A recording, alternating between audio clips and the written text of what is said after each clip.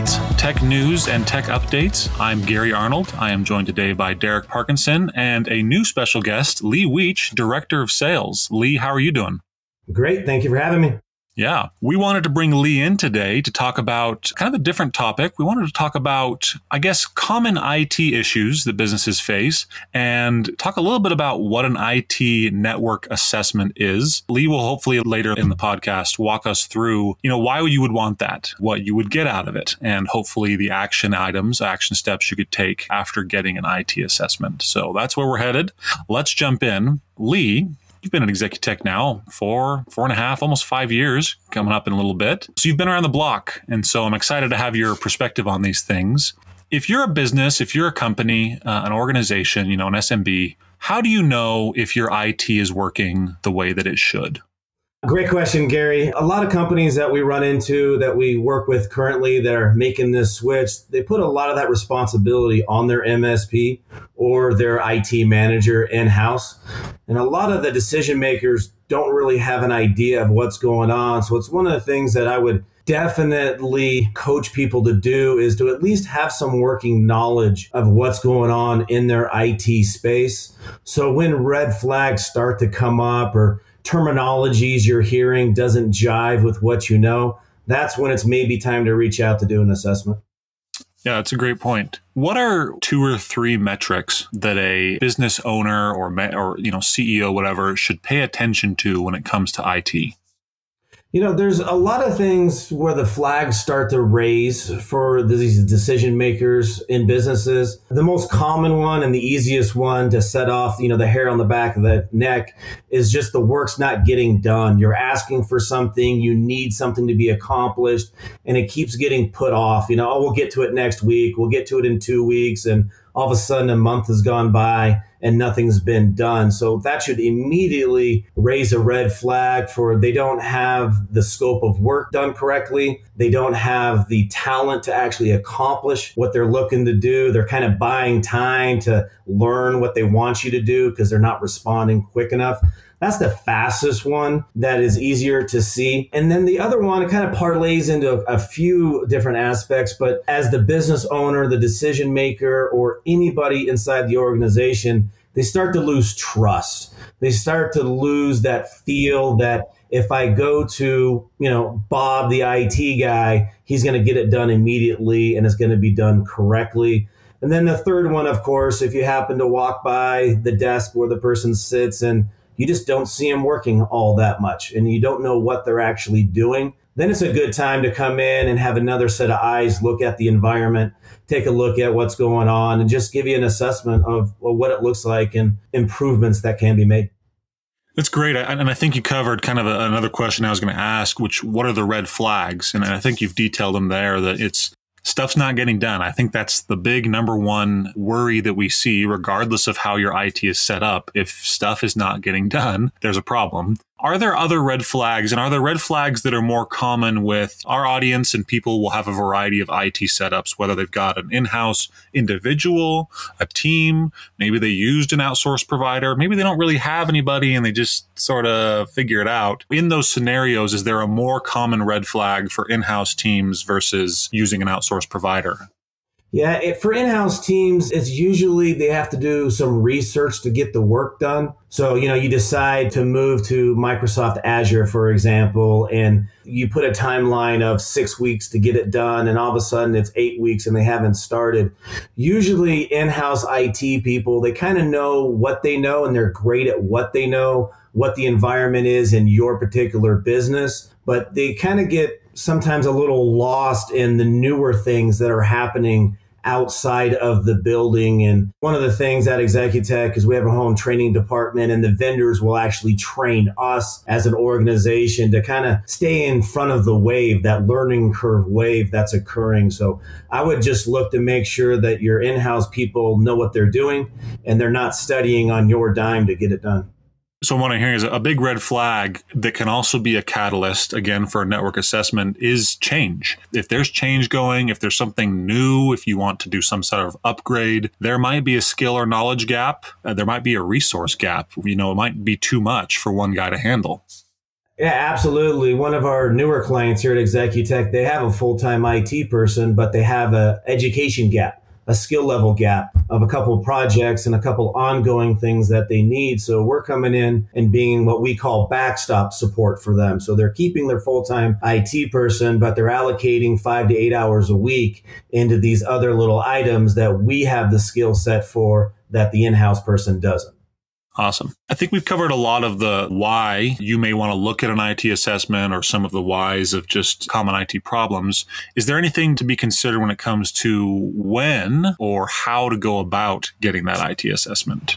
Yeah, it's interesting. The how and who and when are always challenging for businesses, especially in today's day and age. There's a lot of managed service providers out there that can do it. It seems like you can do a quick Google search and find 50 if you wanted, but who has the actual skill set to do it? Who has the actual talent? Who has the working knowledge and the history of working in the industry that you are particularly in? So I would reach out to different businesses, whether you belong to a chamber or a business professional group. Maybe you reach out to some of those individuals to get some references, do some research on who to actually select to do it. When, I would say when the red flags start to go up, when the hair on the back of your neck starts to stand up, and when, as previously mentioned, when things are starting to not get done. Maybe it's time to reach out to somebody else just to get an extra set of eyes on the situation. There's a lot of MSPs that you can just pay them for the time it takes to do the assessment, and they'll kind of give you a roadmap, which we'll probably talk about here in a second, just to give you some improvement points, some threats, some things that they actually see that can improve your overall network. Excellent. So yeah, let's take the next step and talk about, you're a business owner, there's red flags, I need the assessment. What does that look like? What does an assessment typically look like?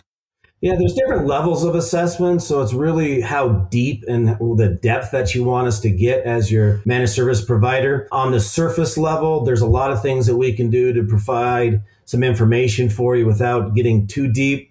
If you want to go a deeper dive, which we would recommend doing, is we kind of need what we call the keys to the kingdom, the overall passwords to the network. And then we can put some software in that will kind of get some really good information of what's going on. It's going to give you all types of information, age of your devices, what devices need to be switched out. If you have any compliance needs that you have to adhere to, let you know which ones do not fall under your compliance. If you're securing or storing any data that should not be there, it needs to sit in an encrypted state as opposed to just on a file, on an Excel file in a folder. It's going to find those, it's going to flag those, and it's going to be in this report that we can provide to you to let you know where you're really falling short and where those kind of weaknesses and those vulnerabilities are for the overall network.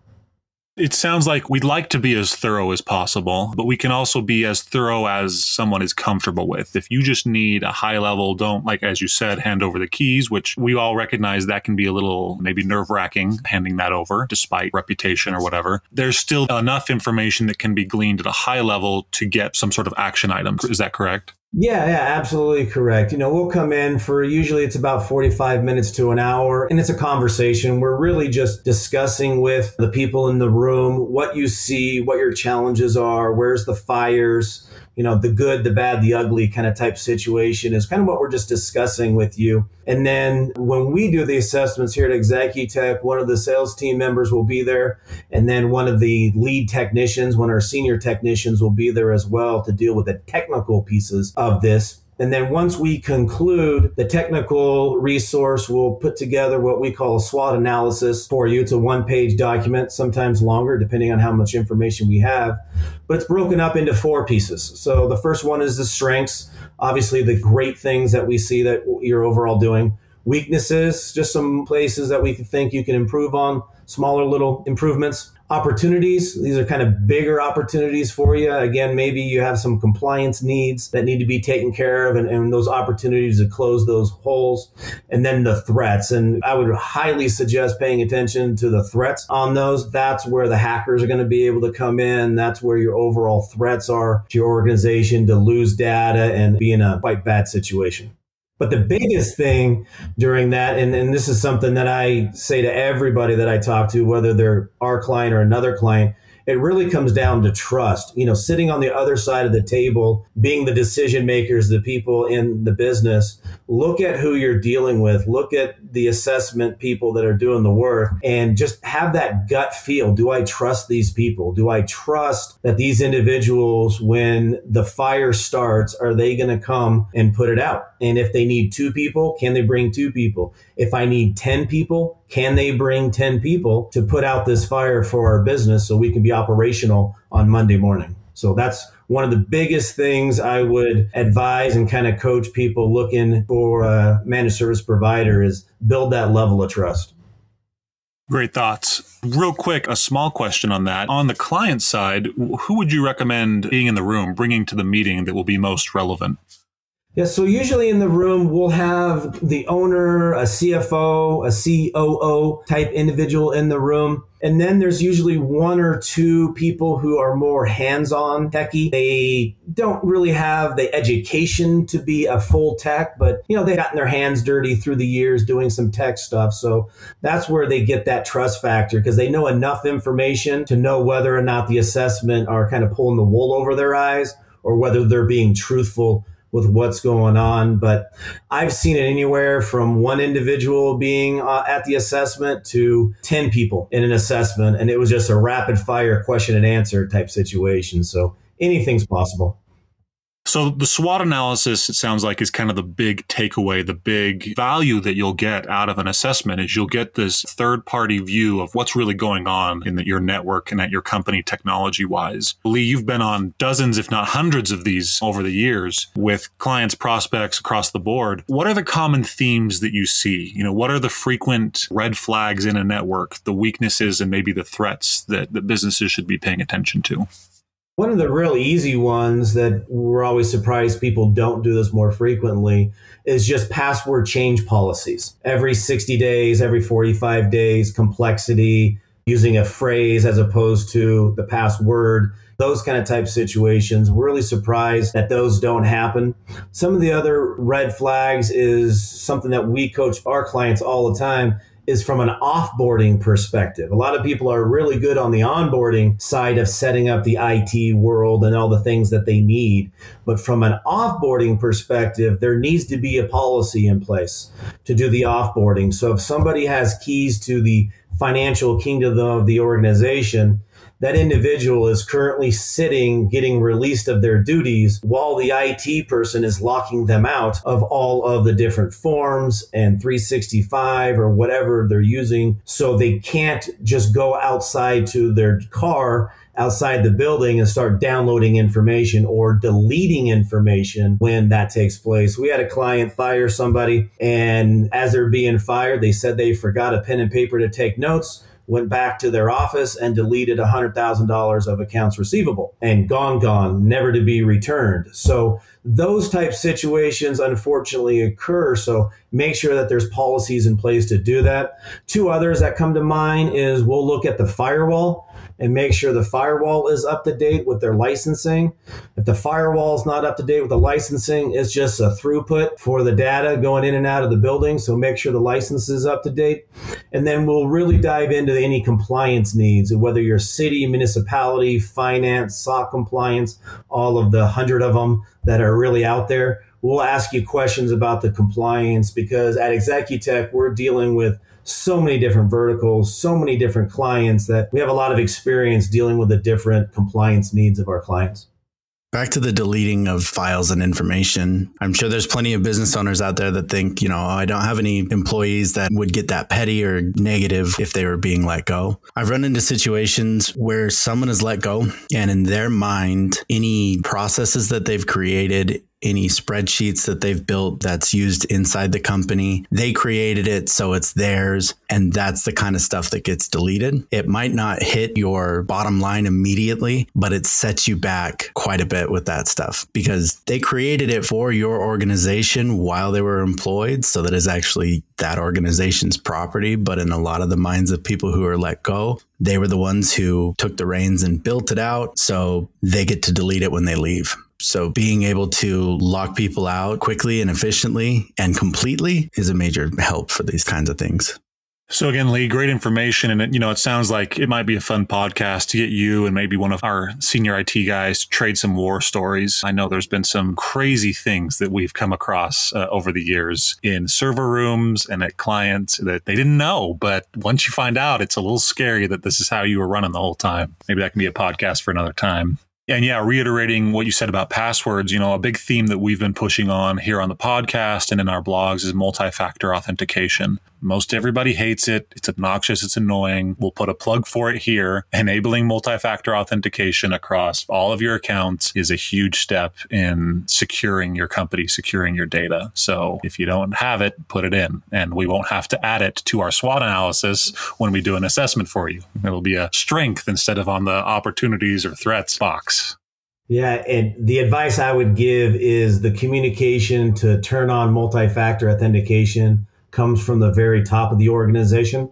Doesn't come from the IT manager or your managed service provider. It comes from the top person, the CEO, CFO, COO is sending that email of what to do. And yeah, it's a little burdensome sometimes. And sometimes you have to multi-factor right before you do a podcast or you do a Teams or a Zooms meeting. And it's just, the timing is just horrible, but the benefit you get of having it definitely outweighs the negative side of things. And especially not only multi-factor authentication, but email verification, email spam filters, and a lot of horror stories we can go through on that next version of this podcast.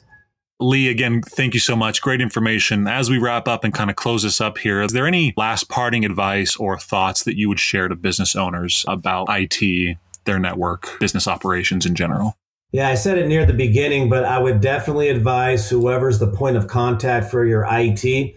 Doesn't need to be the expert at IT, doesn't need to how to get into a server or get into a firewall, but spend a little bit of time educating yourself on what those things are, what they do, at least have some working knowledge of what the IT environment is. Ask the questions to the people doing your IT. Just get engrossed in what's going on. So when the conversation starts to go different paths, those red flags start to go up. And have people that you trust. Have somebody maybe outside of the organization that you can bounce some ideas off of to really know when it's time to take a hard look at your IT situation and get that assessment from a third party. Fantastic. Great advice. And there are lots of resources to get that high level of understanding, including, shameless plug, Executech.com and this podcast.